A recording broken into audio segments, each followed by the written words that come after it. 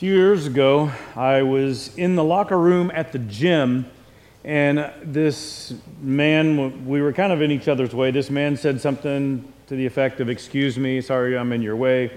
And as he spoke, I noticed an accent. Maybe you've been in a situation like that and you notice somebody speaking with an accent and you're trying to identify it. And as he spoke a little more, I realized it was a unique one. He had one of those, kind of like Billy Graham, the Southern aristocratic, like an uppity Southern accent, but with a little bit of a twist. And I couldn't figure it out. And when it ended up being just him and me in the locker room, I asked him about his accent. And he told me. He said, "Well, it's unusual, I know, but my father was born in India, and he moved to the United Kingdom, and then he began some work in Louisiana at a leper colony and worked there for years before he transferred up here to Washington State." And as he's saying all this, I knew I had to tell him. I said, "I know who your dad is." I'll tell you a little bit more about that in a minute. We're in a series today, Authentic Living Today. We land in 1 Peter chapter 5, verses 6 through 11. That's our text. Called to Suffer, part 3. And if you're tired of that title, this is the last one. There's no part 4. We're not done talking about suffering today, but at least there's not another title like that. And here's the main title. That's kind of the subtitle. He will take care of you. Maybe that sounds familiar to you. God will take care of you. Someone once said, humility is a sign of greatness. Arrogance is a sign of weakness. However, it's a difficult thing to juggle if you ever get to the point where you are confident about something, very confident about it, because you should be. It's hard to balance that not appearing to be arrogant when you're confident. And it's also hard not to judge somebody who is arrogant, or who is confident but not arrogant, because it looks like arrogance sometimes. So be careful. Thought I'd give you that caveat as we begin by looking back at a verse from last week. 1 Peter chapter 5, verse 5. Likewise, he just got done talking to leaders and how they're supposed to behave. You who are younger, be subject to the elders. Clothe yourselves, all of you. Now he's told the younger people, be subject to the elders. That's not popular. That's not trendy. If you send your kids to public school, you can guarantee in these modern times in the United States of America, your children are going to be taught at some point in time. I know that's what your parents teach you. But let me tell you something else. That's kind of the thing now. And so kids are growing up thinking that they know more now than ever than their parents. They don't even have to wait to become a teenager to start thinking this way. They start thinking this way early on because they're kind of taught this. But the Bible tells us here, it tells the children, to youngsters, listen to the elders, be subject to them. And then he goes on to say, clothe yourselves, all of you, that includes older people, younger people, all of us, with humility toward one another. For God opposes the proud, but gives grace to the humble. We can't pass that up without realizing we have to be humble toward one another. We can't just be humble in our own minds, in our own homes. We have to demonstrate humility to other people. That's how we're supposed to be as Christians. I gave you a scripture last week, and it's fascinating how these passages support each other. James chapter 4, verse 6. But he gives more grace. Therefore, it says, God opposes the proud, but gives grace to the humble. We talked about that last week, and I'm going to talk a little bit more about that because I'm going to give you more of the passage in a minute. But I also want you to look at this next passage in Proverbs, chapter 16, verse 5. The first part of it says, "Everyone who is arrogant in heart is an abomination to the Lord."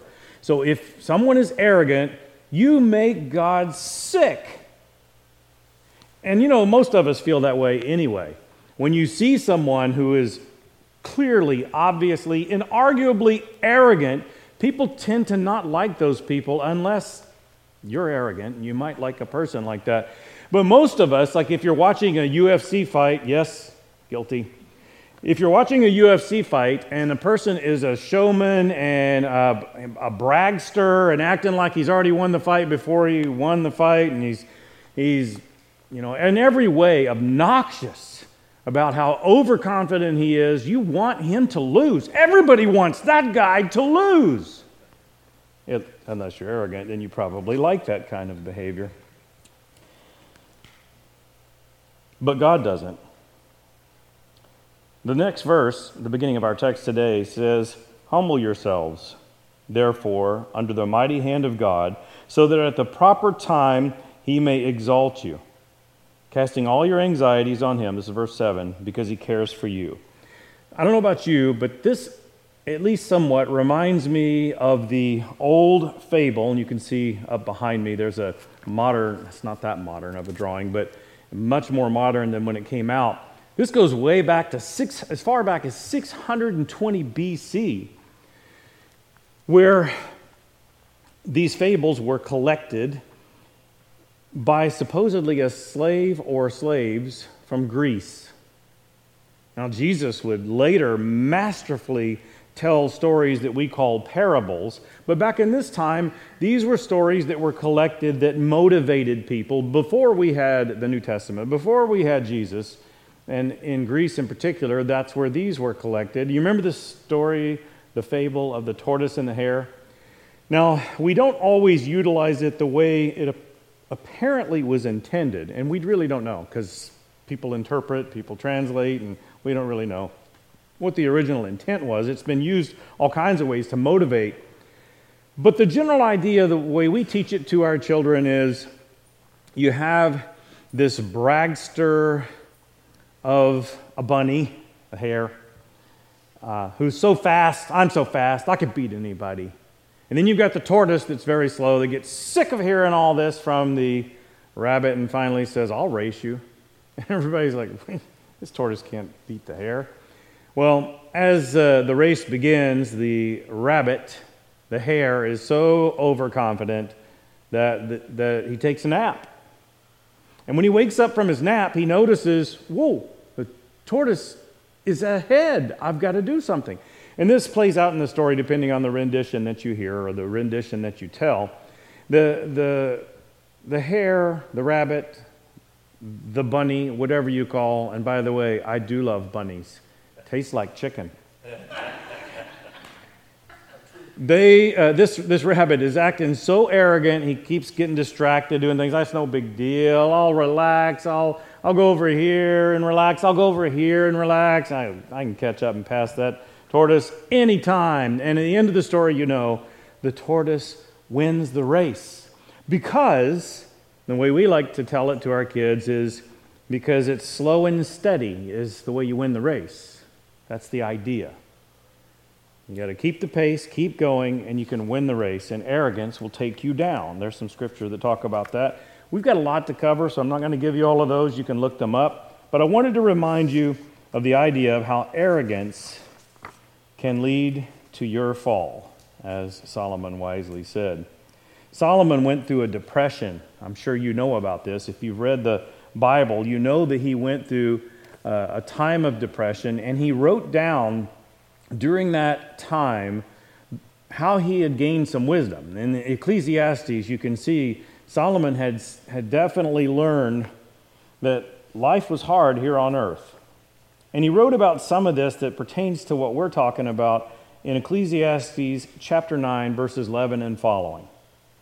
"Again, I saw that under the sun the race is not to the swift, nor the battle to the strong, nor bread to the wise, nor riches to the intelligent, nor favor to those with knowledge, but time and chance happen to them all. For man does not know his time, like fish that are taken in an evil net, and like birds that are caught in a snare.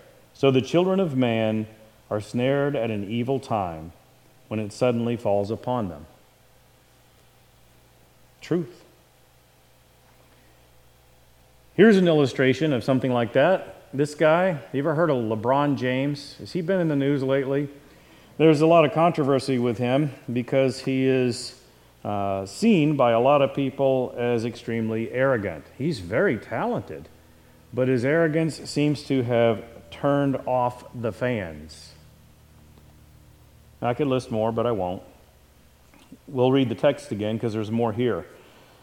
The beginning of the text, verses 6 and 7 of 1 Peter 5. Humble yourselves, therefore, under the mighty hand of God, so that at the proper time he may exalt you. So you don't exalt yourself. Let God do that when he feels like it.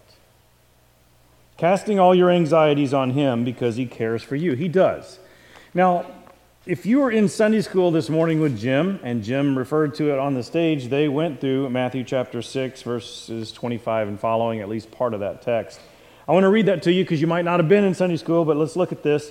Therefore, I tell you, don't be anxious about your life. Some of your translations say, don't worry what you will eat or what you will drink, nor about your body, what you will put on.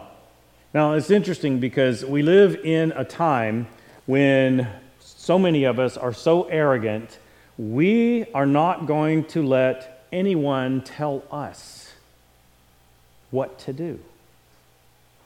In fact, if you have a conversation with somebody about how to de-escalate, maybe you've been in some de-escalation training. One of the things they teach now in de-escalation, it used to be in de-escalation, it was a very simple thing. Calm down. Say it with a firm voice. Make sure you firmly plant yourself and say it like you mean it, and people calm down sometimes. Today, in de-escalation techniques, they tell you, don't say that. Don't tell people to calm down, because we live in a different time now. If you tell somebody to calm down, that's their cue to ramp it up. Don't you tell me to calm down. You want to see how this works? Try it in your marriage. See how that plays out. We live in a different time, for sure. But here, God's telling us in his wisdom, this is Jesus speaking, by the way, in the Sermon on the Mount, he says, don't be anxious. So he's saying, don't worry.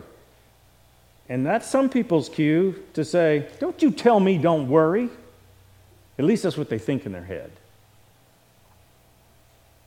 It continues, is not life more than food, and the body more than clothing? Look at the birds of the air. They neither sow nor reap nor gather into barns, and yet your heavenly Father feeds them. Are you not of more value than they? And which of you, by being anxious, can add a single hour to his span of life? I love that verse. If you haven't highlighted that one in this particular context, it's one worth highlighting.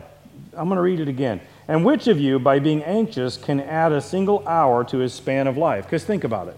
When we're worrying, what does it look like? Well, some people, when they're stressing, they're sitting on the bed, staring out the window, sitting in a chair, staring out the window, staring at the walls, sitting in a car, not going into where they should be going in.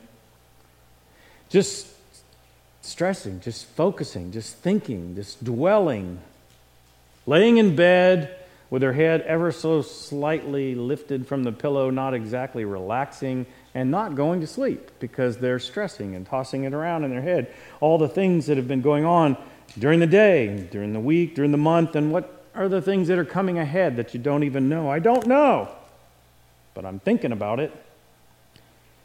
And when we do that, we just lose time. Have you noticed? You don't get time by stressing. You lose time by stressing. So that's why I love that passage. Which of you, by being anxious, can add a single hour to his span of life? Your life is falling between your fingers. Time is going away.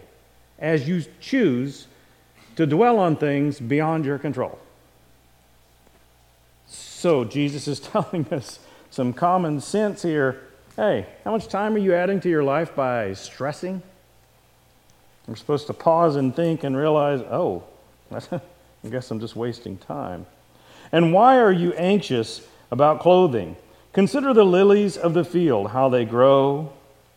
They neither toil nor spin. Yet I tell you, even Solomon in all his glory was not arrayed like one of these.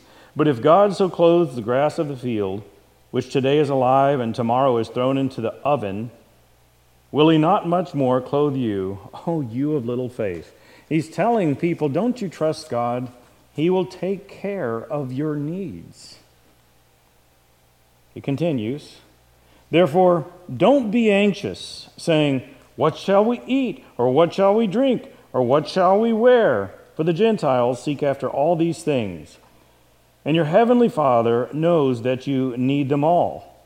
But seek first the kingdom of God and his righteousness, and all these things will be added to you. Therefore, don't be anxious about tomorrow, for tomorrow will be anxious for itself. Sufficient for the day is its own trouble.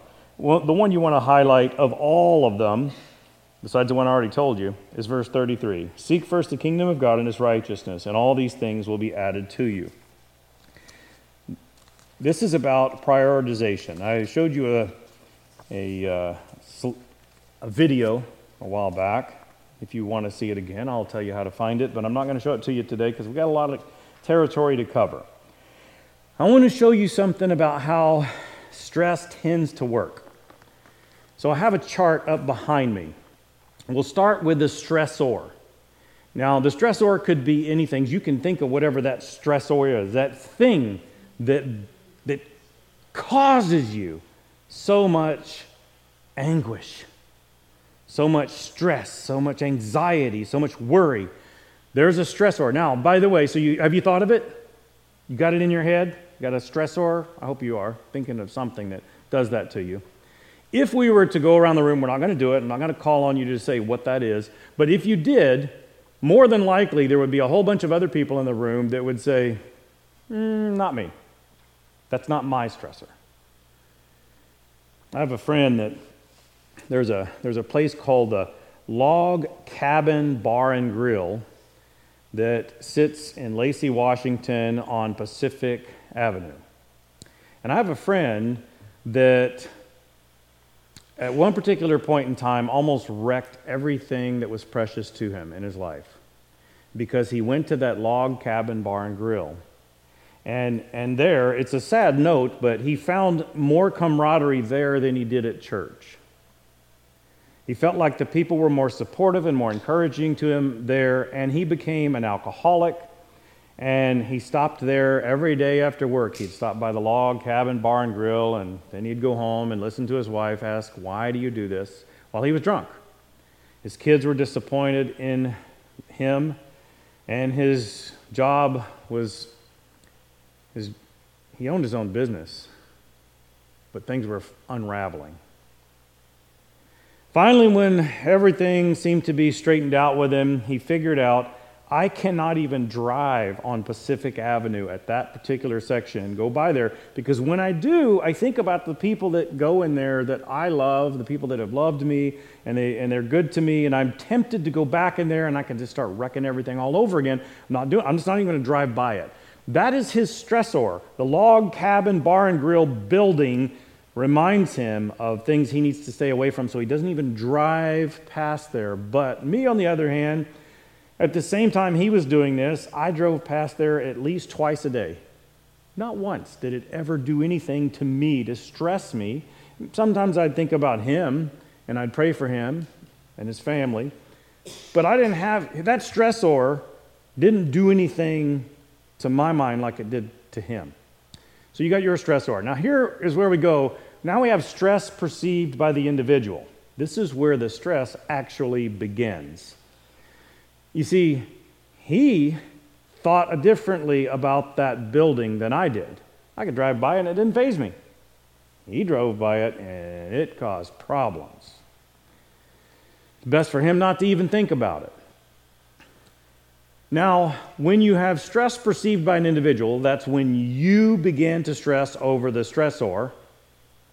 This is what happens. Your brain gets involved, and then it sends messages to the hypothalamus and to the pituitary gland as well. And you can see what that happens. It does some things. And then, watch this. Go ahead and click that next slide. Then it begins to do something, it wreaks havoc on your body. Watch these things.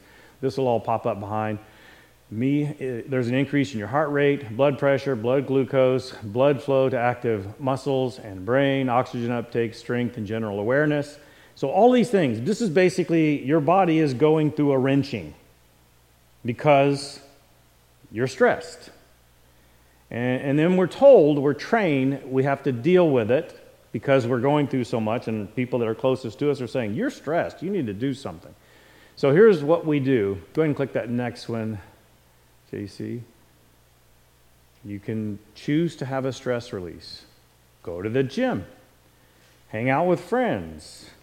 Seek counseling. You might even need on medication.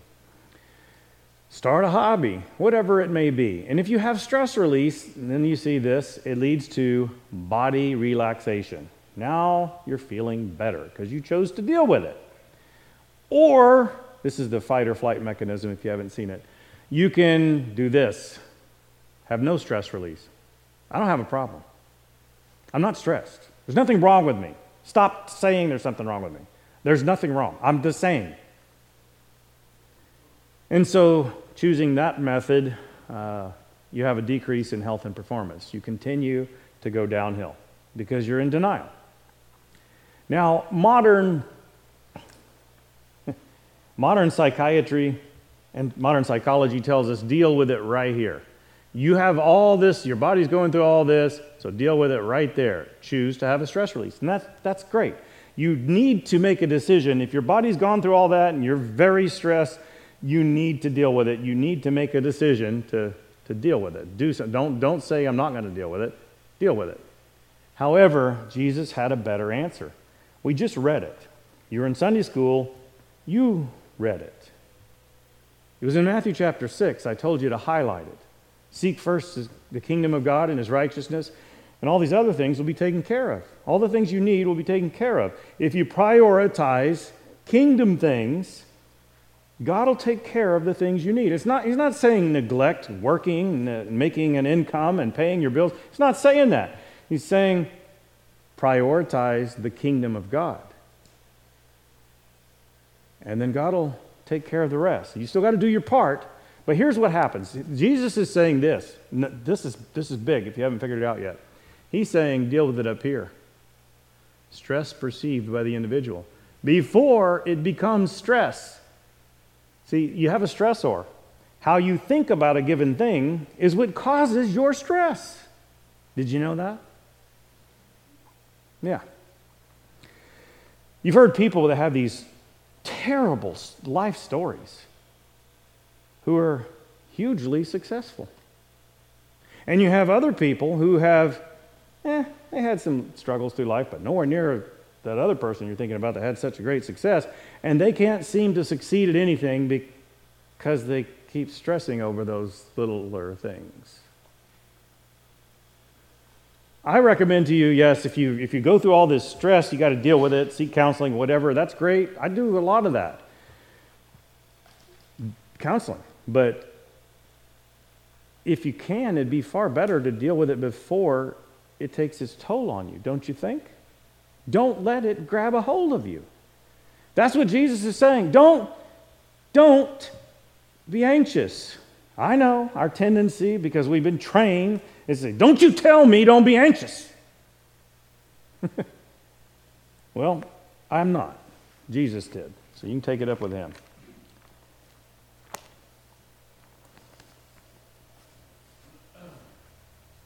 Look at that verse, the next verse.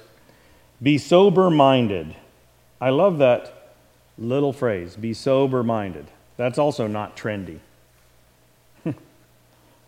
In your mind, you're supposed to be rational. That's not a world in which we live. I don't know if you know this or not. We don't teach logical reasoning in law classes like we used to. In fact, it's been relegated to a 2-week course in most philosophy classes in law school. Did you know that? Logical reasoning. When I went to my first undergraduate seminary, I avoided taking classes under a man by the name of Seth Wilson because I heard how hard he was. I knew he was very wise, but I was afraid.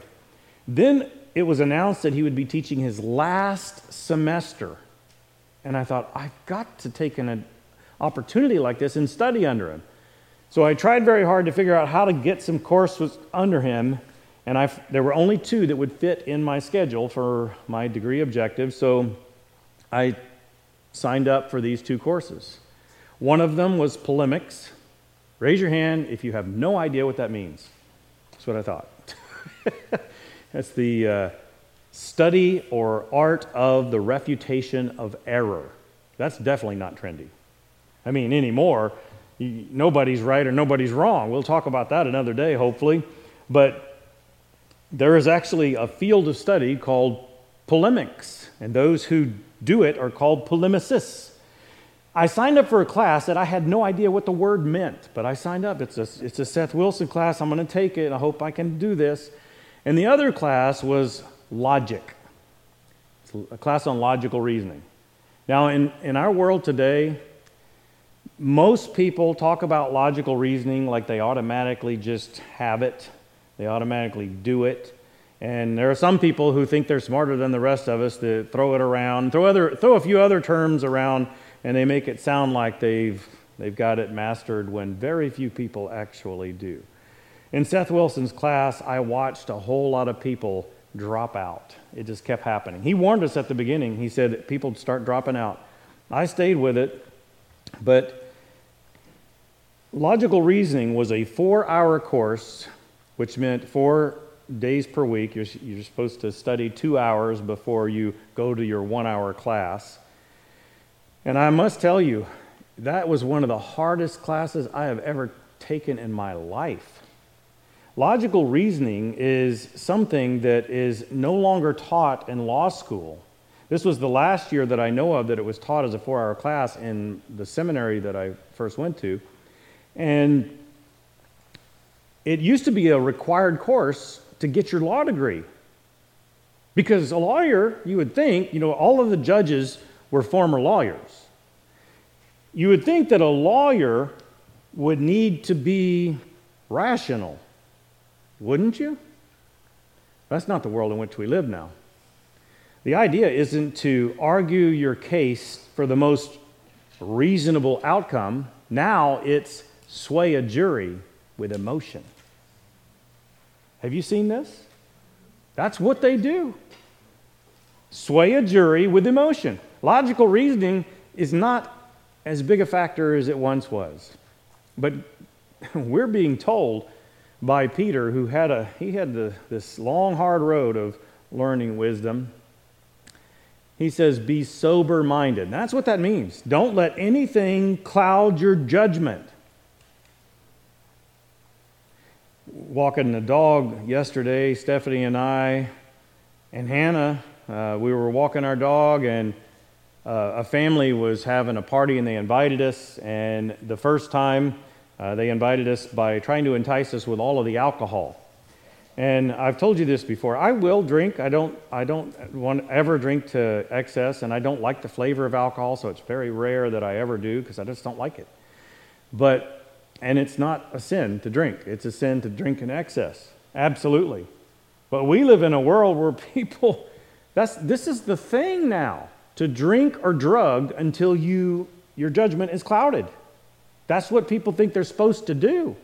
We've legalized all kinds of drugs. You can, in our state, police officers, especially in the Seattle and Tacoma area, aren't even allowed to arrest people if they have minimal amounts of methamphetamine. What kind of world do we live in? People think somehow that life is better if they cloud their judgment. We're told by the Apostle Peter, be sober-minded. I'll tell you now, as I've told you before, I can do stupid all kinds of ways without putting something in my body to be more stupid. I can make big mistakes. I've got pains in my body because as we get older, we're reminded of those times when we were younger. And some of those pains in my body came as a direct result of me going, hey guys, watch this. And then I got scars or broken bones to live with the rest of my life. And we're going to talk more about that in a minute, not my stories, but scars and broken bones and pain and stuff like that. We're not far from that, actually. Be sober-minded. Be watchful. Your adversary, the devil, prowls around like a roaring lion, seeking someone to devour. We're supposed to have our minds clear so that we can be on the lookout because the devil is going to try to get us. He's going to try to distract us. And maybe some of you have experienced this lately. Maybe you've been through this where you've been through, maybe you remember the time when you were so focused on the kingdom. You were going to do everything you could to please Jesus, and then some things happened along the way, and you're just not there anymore. I don't mean to hurt your feelings, but the devil got you. He got in there and distracted you. You see, he's not going to mess with you if you're no threat to him. Why would he mess with you? But if you're a threat to him, he's going to try to mess things up. He'll try to get in there and get you arguing with your spouse about stupid stuff. He'll get you distracted with some financial struggles that then become your focus, and now you're not thinking about Jesus very much. Health problems that constantly weigh you down. Very real things that you have to deal with. He will do things that are so clever, so sneaky, you don't even realize it's happening. I thank God that this morning there is nobody holding a whimpering, crying, moving around little baby in the room, because this could be insulting.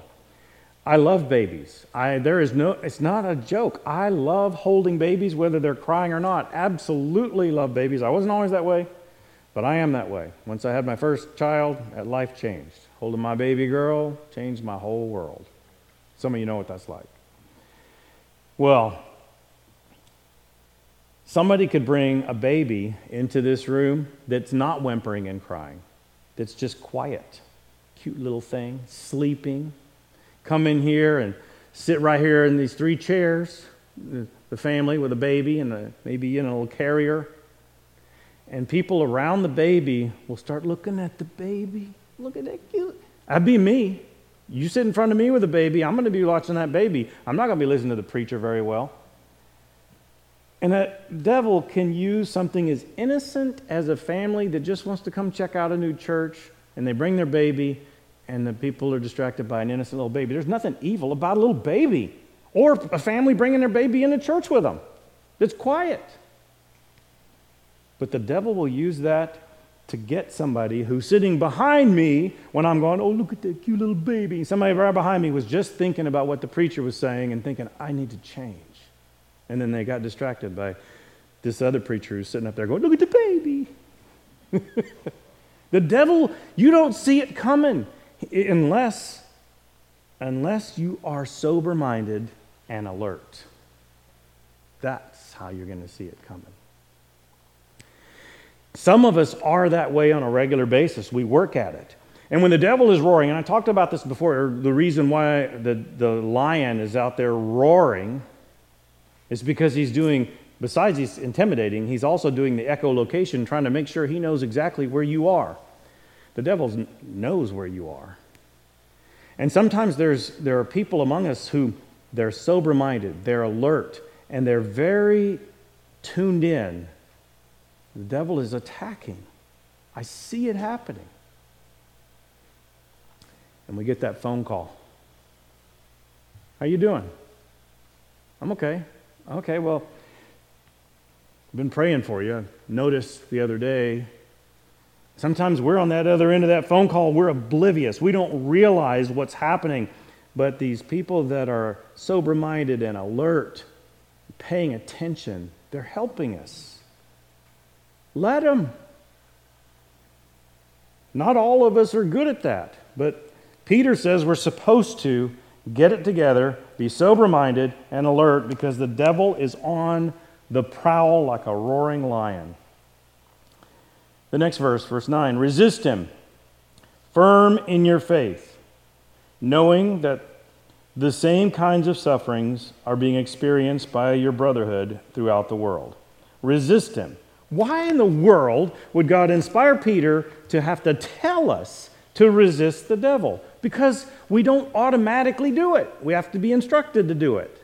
We don't automatically become alert. We have to be told, be alert. We're not automatically going to be sober-minded. We have to be told, be rational. We're not automatically going to resist the devil. No, in fact, sometimes we do the exact opposite. Read a few scriptures up here today, and some of you might even be bothered by some of those scriptures. In fact, if you can imagine what it feels, imagine me giving this speech in a public high school, and I started saying, listen to your elders, submit to your elders. Do you realize how many high school kids would be like, I'm not doing that. That's stupid. I don't want to be like them. Resist him. Don't just fall into it. Resist him. We have to be told to do that. Sometimes we'll cave in. I want you to play this out in your mind. Let's just say that you're a person that you never, ever say a cuss word. You don't. It's part of your faith and your spiritual journey. You've decided, I cannot say a cuss word anymore. At some point in time in your life, you stopped. But you live in a world where, my goodness, they play it on the radio and music all the time. It's in the movies. If it's a decent movie that's popular at all, then, hey, it's probably going to have some words that fly around in there. At work, there's people, when they lose their temper, those words fly out. We're supposed to not even have those in our head, but they're always coming in our head. But we are committed, and we don't ever do it. And then something happens. Something happens, and we just get so angry in front of people that know we never do it, in front of people that know we are Christian. We just let it all fly out. Not resisting the devil. So when it plays out like that, do you know what just happened? Those people that looked up to you now don't. They think you're a hypocrite. Did you hear them? Christians don't talk like that. You just lost your ground, and you're not going to get it back very easily. Because every time you try to tell them about anything moral after that, they're going to be looking at you going, yeah, right. I heard the way you talked the other day when you got mad. Resist him. The devil is going to try to get you to do stuff that will completely undermine any ministry that you might be able to do. Don't fall into that. Resist him. Firm in your faith. This is cool. There's some more scripture coming that's going to help us with this. Knowing that the same kinds of suffering are being experienced by your brotherhood throughout the world. Remember, Peter's writing at a time in history when the church has been scattered, they're being persecuted all over the place. It's a lot like today. A lot of other people are going through the hard times like you are. You're not alone, is what he's saying.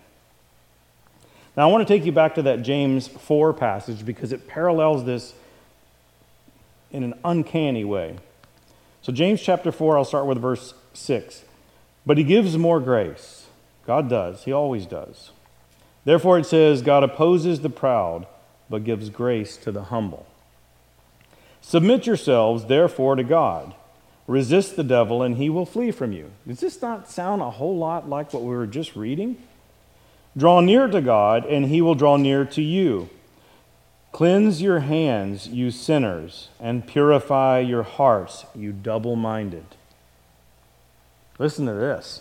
Be wretched, and mourn, and weep. Let your laughter be turned to mourning, and your joy to gloom. Humble yourselves before the Lord, and he will exalt you. That is so close to what we just read in Peter's writings, the wisdom of James. Now look at the next verse. And after you have suffered. Let's pause for a minute because I want to talk about that. We've been talking about, this is part 3, called to suffer, part 3. So let's talk about suffering, because pain and suffering is one of those things the world has a hard time understanding. In fact, we, the church, have a hard time understanding. If God is so loving, why is there so much pain and suffering in the world? Have you not thought about that? A lot of people think about that. So when I met this guy in the gym that had an unusual accent, and he told me his dad was born in India but moved to the United Kingdom, and then he was born to missionaries, by the way, moved to the United Kingdom. He became a doctor, and then so now he's got an English accent mixed in with a little bit of an Indian accent from India. Then he's moved to Louisiana to work at a leper colony, and this leper colony, he took it over. He was in charge of it. They don't call it leprosy like they used to. They call it Hansen's disease. That's the official name. Have you heard that? Hansen's disease. We used to think leprosy was this disease where your fingers fall off and your toes fall off and skin falls off, that kind of thing. Hansen's disease, what it actually is, it's the deterioration of the nervous system. And it begins deteriorating at the fingertips and the toes, and then it moves its way through the body. And what I knew about this man's father, but the man I met, his name is Dr. Chris Brand. He's a professor at South Puget Sound Community College. And when he told me who he was, I know who your dad is. And that's because I read some of his dad's books. He wrote some books with Philip Yancey. One of those books is Where is God When It Hurts? Has anybody heard of that book? It's a good read. You should read it. It's an older book, but it's got a lot of good stuff in it. And it tells the story of Philip Yancey, basically telling the story of Dr. Paul Brand. That's the guy's dad. Dr. Paul Brand, while he was down there in Louisiana, he developed some amazing technology. He came up with an idea. His research produced an innovative way in reutilizing tendons. What he noticed was, leprosy is the deterioration of the nervous system, so basically people couldn't feel it. They'd be walking along and they'd get blisters on their feet like you and I, and you get a blister on your foot, you start favoring that foot. Take it easy, because your body's telling you, pain, take it easy, it needs to heal. And these people didn't do that. It's like you smash your thumb with a hammer. Ow! You're not going to grab something with that hand. It hurts. Because your pain is telling you, don't use that thumb for a while. Not them. They could smash their thumbs and they just keep on going. They could have blisters on their feet and keep walking for 10 more miles, getting blisters upon blisters and then losing all of the skin underneath and it rolling up in their shoes, and they don't even know it. They're bleeding. They don't even know it. Have broken bones. They don't know it. And so Dr. Paul Brand, figured out a way. He ended up working with people that had mangled feet and mangled hands.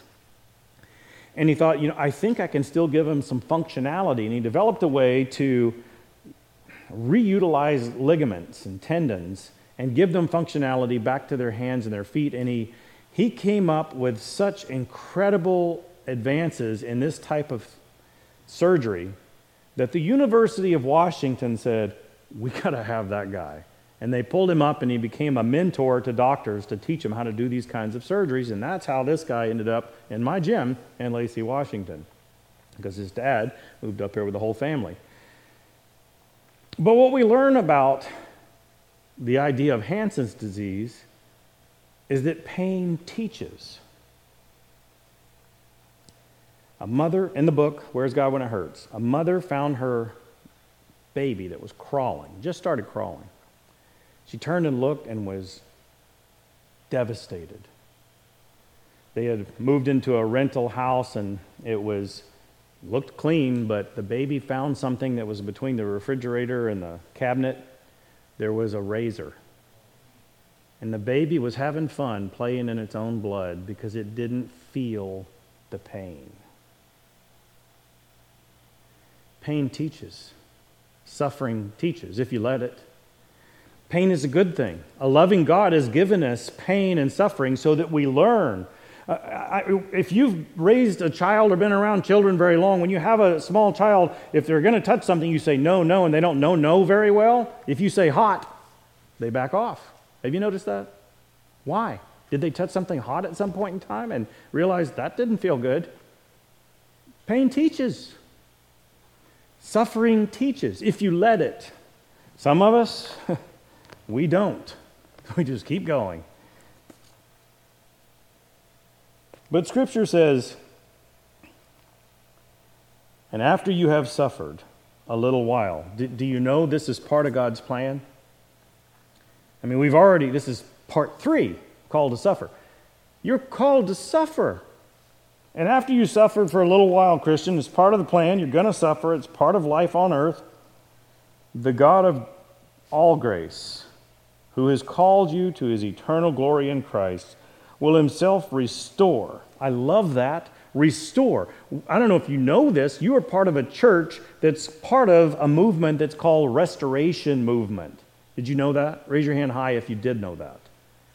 You should look up the history on that if you don't know it. It's fascinating. I'm not going to give a bunch of history to you this morning, but it's a wonderful concept. And the idea is that we're part of a church that we know we're made up of imperfect people. The only way you get a perfect church is to get rid of all the people. You don't have church anymore. As long as you have people come into a church service and you have a church family, it's made up of imperfect people. And so the church will never be perfect, but the idea is we want to restore it to the New Testament to the best of our ability. Always learning, how can we do better than we've been doing? We want to get closer and closer to the New Testament model as best we can, realizing we've never arrived and we probably never will, but we want to get as close as we can to the model that we've been given in the New Testament. And that's a restoration church. The idea of confronting in the Bible, the idea of going to someone when they're caught in sin is always to restore. And when you've gone through your time of suffering, the God of all grace, who has called you to his eternal glory in Christ, will himself restore, confirm, because you do have self-doubts when you're going through hard times, strengthen, and establish you. Now I want to talk to you about that word, establish, because that seems to stand out here. But God will do all these things to help us in these difficult times after our suffering. Here's the Greek word. You can see it up behind me. Here's how you say it. In fact, I'm going to say it the way you say it in Greek, but a word's going to come to your mind. Themeliosa. Themeliosai is in this particular context. Does it sound like Thelma? Or even Thelma Louise. Isn't that cool? But the way you translate it literally is, watch this behind me, foundation.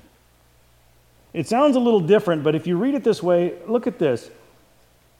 And after you have suffered a little while, the God of all grace, who has called you to his eternal glory in Christ, will himself restore, confirm, strengthen, and foundation you. I know it doesn't really fit very well, but it's very encouraging. Our God of all grace will foundation you.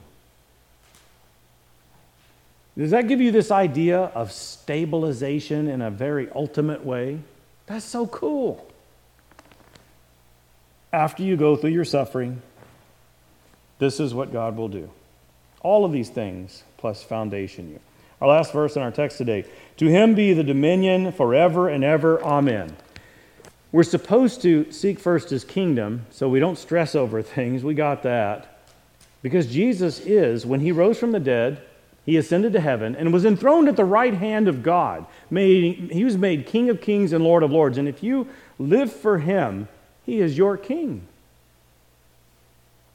So live like it. To him be the dominion forever and ever, so be it. That's what amen means. So here we go. Call to suffer, part 3. He will take care of you. 5 things we get from our text and beyond today. Be confident, but not arrogant. Focus on kingdom things. In other words, Go ahead and let Jesus tell you. Don't worry, and don't get mad about him telling you that. 3, be rational and alert. The devil is on the prowl. 4, focus on the goal despite the distractions. Because if you are really one who is focused on the goal, if you're determined to go to heaven and take as many people with you as possible, the devil is going to try to slow you down, trip you up, and keep you from even focusing on the goal yourself. Focus on the goal. And 5th, trust God. That's what this is about, really. As all these things are happening, as you go through life struggles, and I don't know what your particular ones are. Some of you I do, but I don't know all of your life struggles. But we all have struggles. We all go through difficult times. Right now, some of us are going through difficult times. Trust God. That's what this is all about, really. I want to introduce you to someone, a picture of him at least, and his name, and he's got a quote, David Goggins. Anybody know who this guy is? I hadn't heard of him until about 3 months ago. This is what he said: I've been guided by something much more powerful, the path of most resistance. Talent, not required. This guy has served in 3 branches of the United States military. He's the only guy to serve in all 3 of the advanced combat divisions in 3 branches and excel in all 3. He didn't start off that way. His life was, he had a tumultuous life. He had a situation he remembers as a young boy. His father used to beat his mother. And one day he decided to try to stop it as a little boy. He jumped on his father's back and tried to stop him from beating his mother. And the little boy then took the beating of his lifetime. He could barely move. The mother said, that's enough. Can't do this anymore. So she took her boy and they moved away from the abusive situation. The mother had to work multiple jobs just to try to make ends meet. The boy grew up in poverty. When he went to school, he was made fun of and picked on in school too. Got beat up a lot. One day he was watching the Marines that were in he was in some sort of a swimming class, and he saw these Marines going through this rigorous swimming training, and he thought, now that's a tough guy right there. Here this man who was overweight, watching these fit men, he thought, I should do that. So he did. And he went through all these different things. And by the way, he's known, people call this man the strongest man in the world or the toughest man in the world. You should look up his name and find out how many chin-ups he's done. He holds the world record for chin-ups. But for the longest time, he was embarrassed about his story until he went through the rigors of going through these military trainings and served. And then he set this world record. He finally thought, you know what? I need to face this. So he found his biological father. Decided to talk to him about his life and how he had lived his life constantly being afraid of everybody else, like he was going to get another beating from somebody else. He confronted his biological father, and his biological father broke down in tears. And he learned his biological father's story, that that's the way he was raised too. He was also beaten. That's what he knew. And now this man travels the world telling his story. He's no longer embarrassed. He no longer tries to put away his suffering. He said, that's what made me who I am, my suffering. Christians, if you're suffering right now, if you've been through a lot of suffering, take courage with the Word of God. He can get you through it. Let's pray. God, thank you so much for your word that is so powerful and so relevant. God, sometimes we just feel like giving up. But there you are, showing us your word and encouraging us and showing us that you do have a plan and you can take care of us if we stay focused. Forgive us when we have allowed ourselves to get too discouraged. And help us. Help us to regain our focus if that's what we need. And Lord, if there are people around us that we need to encourage, help us to reach out and do that as well. Help us to be alert for them if they are not for themselves. God, we love you. We just want to show you that by how we live. So we ask for your help. In Jesus' name, amen.